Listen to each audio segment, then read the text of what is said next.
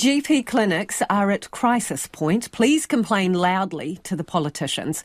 That is the message from one struggling Hamilton practice. Flagstaff Medical Centre has been forced to raise its fees, writing to patients, laying out what it sees as the blunt realities. An outdated government funding model means the clinic is constantly underfunded. Rents have skyrocketed. Workers are close to burnout, putting in hundreds of unpaid hours and drowning in paperwork. They're 2 GPs down and don't have the money to hire more, even if they could find someone, and that means routine wait times of 2 weeks or more for an appointment. And the practice is not alone. 170 clinics have filed so-called Section 14 notices, signalling concerns about their ability to keep going. Joining us now is Flagstaff Medical Centre GP and co-owner Dr. Marilyn Griffiths. Kia ora. Kia ora. It's good to be here. That's a pretty grim picture. How far short does your funding fall? Well, we sink into the red every month prior to the monthly payment. We're fortunate in that, we're not going too far down, but there are practices that are actually unable to get back up into the red for half of their month. So out of the red for half their month. So for you, what are the realities of that in terms of, for example, paying for the building that you work out of? Yes, so the owners of the practice also own the building. The mortgage rates, as you know, have skyrocketed, and so has, therefore, the rent to pay that mortgage. Our rent from the practice is now over what it should be, and it still doesn't cover the mortgage. So we're actually having to take that on to a domestic loan in order to try and reduce that so that we can reduce the medical centre outgoings that way. Wages, sometimes we've had to defer wages until the money comes in. Both of us directors have had to put personal money into the practice at different times, and there's still some in there now. That's just to keep wages paid and rent paid.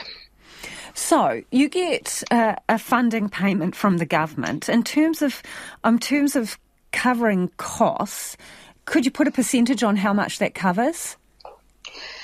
So it covers 65% of our income. The rest comes from other smaller things like ACC and maternity, and the rest has to come from patient co-payments. Our costs are probably, I don't know the actual percentage where we're down, but it's significant. Probably 5 to 10% consistently underfunded, and that is with us currently no longer paying 2 GPs to be here. What has been the reaction from your patients when you put up fees? And can you just tell us how much you put them up by?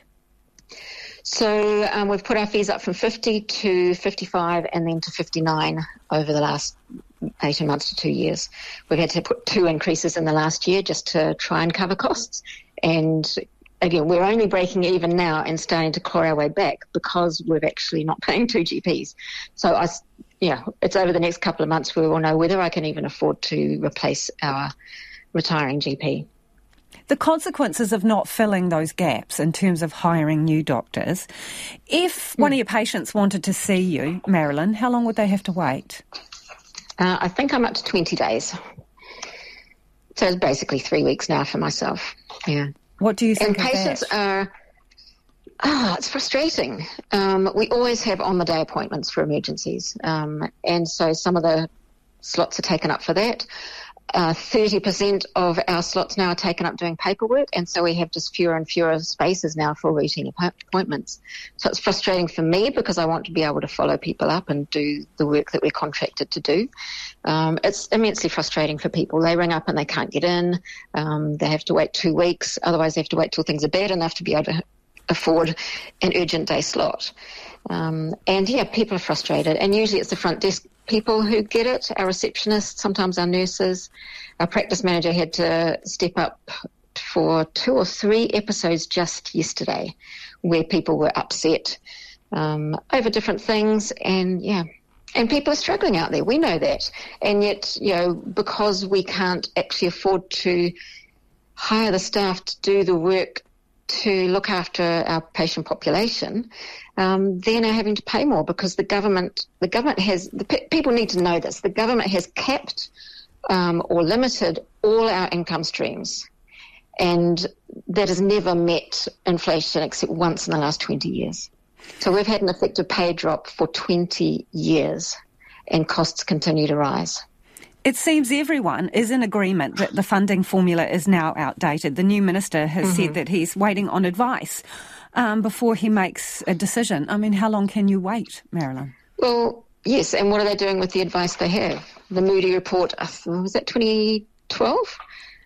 Was commissioned by the National and ignored. The Superior report 2022 bluntly puts out the issues and the funding boost that is required, and that has been ignored. GPNZ has put out a statement just recently, and again with an update from Superior that was tabled earlier this week. They have the advice. So what are they waiting for? General practice. If general practice falls over, the health system falls over. I believe a 6% drop in general practice visits. Ours have dropped more than that.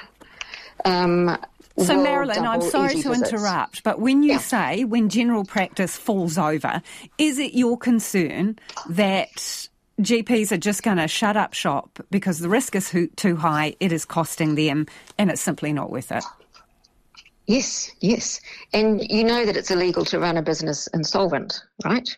So if we're insolvent, whose fault is that? The government controls all of our income streams.